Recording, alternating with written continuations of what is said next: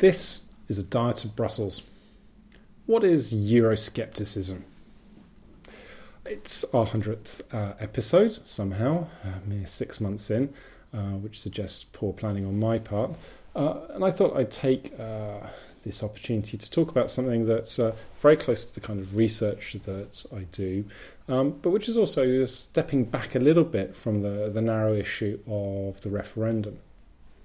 Now, euroscepticism is one of these subjects that arouses a lot of passion.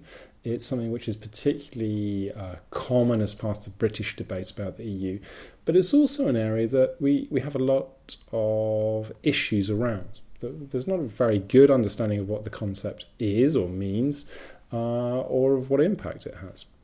So I just want to work through a few thoughts with you to prompt some reflection and discussion.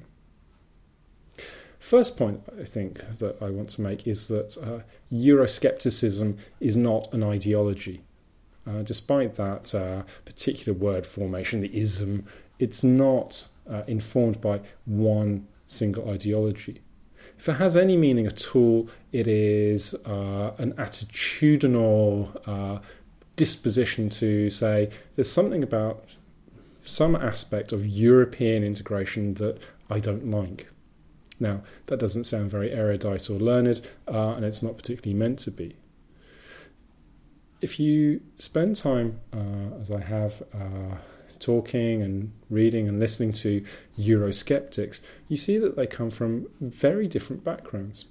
You have skepticism on the right, talking about nationalism, talking about national security, national identity has been very important things that are under threat. You also get it from the left, who talk about the undermining of social security, of workers' rights, of those kinds of issues. And you also get it from other points of the political compass, any political point that you want, whether that's green politics, even liberals. If you look at Germany, the Alternative für Deutschland is a very liberal party, but one which has a principled opposition to the single currency.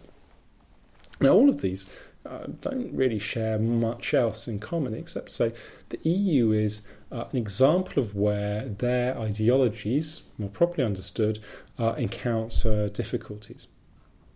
That tells you something a bit about the EU, which is to say that the EU is a place where you are trying to build consensus, where you're trying to work across differences, managing them, and in doing that, you tend to have to come up with something that looks a bit fudgy, a bit messy, a little bit complicated in terms of the payoffs and the trade-offs, that you offset costs in one area with benefits elsewhere.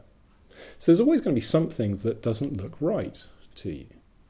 And, if we think about the opposite of euroscepticism, pro-Europeanism, there are also lots of very different views about what the EU looks like and what it should look like. That, I think, is an important point to make, because too often we say we mustn't let the Eurosceptics win, or Eurosceptics have got it all wrong. We have to be much clearer about what we mean by Eurosceptics. Who are these people? In the UK, we've got some who talk about leaving the EU. We've got a lot who talk about that. But in a European context, that's a relatively rare kind of debate. A lot more of it is about changing the system, modifying it. And that really is the second point that I'd want to stress. One of the real issues that the EU has had is how does it deal with these kinds of voices, these kinds of attitudes? Because the EU is meant as a consensus-building machine, it's not really designed for people who stand in opposition to what it's doing or how it's doing it. But these people tend to get pushed outside of the big tent of decision-making. They tend not to have a place in the system where they can articulate their voice, which is often one of the reasons why Eurosceptics might start with some specific discontent, but quickly end up feeling that the whole system doesn't work for them, and the only option they have is really to reject that system as a whole. The consequence has been, I think, that the EU for a long time has been very bad, very poor about even acknowledging the existence of Eurosceptics, let alone taking them seriously. It's really only in the last few years that you've seen any kind of institutional effort to pick up on these kind of voices, to recognise that these people need to be listened to, that even if they don't have answers that people find to be acceptable, in large part, might well still have justifiable critiques.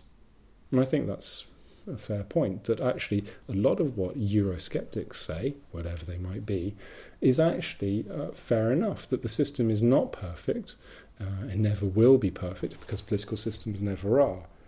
But if we don't take some account of what's going on in these kinds of circles, that then we risk a real issue in terms of finding solutions that work for the large majority of people.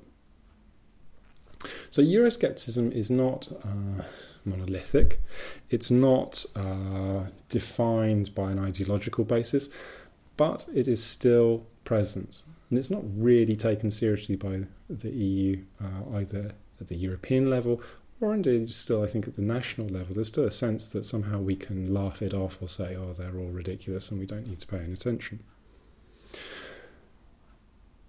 This all matters because Euroscepticism is not a passing phenomenon. It's a structural part of the integration process now. I think we can acknowledge that that's the case.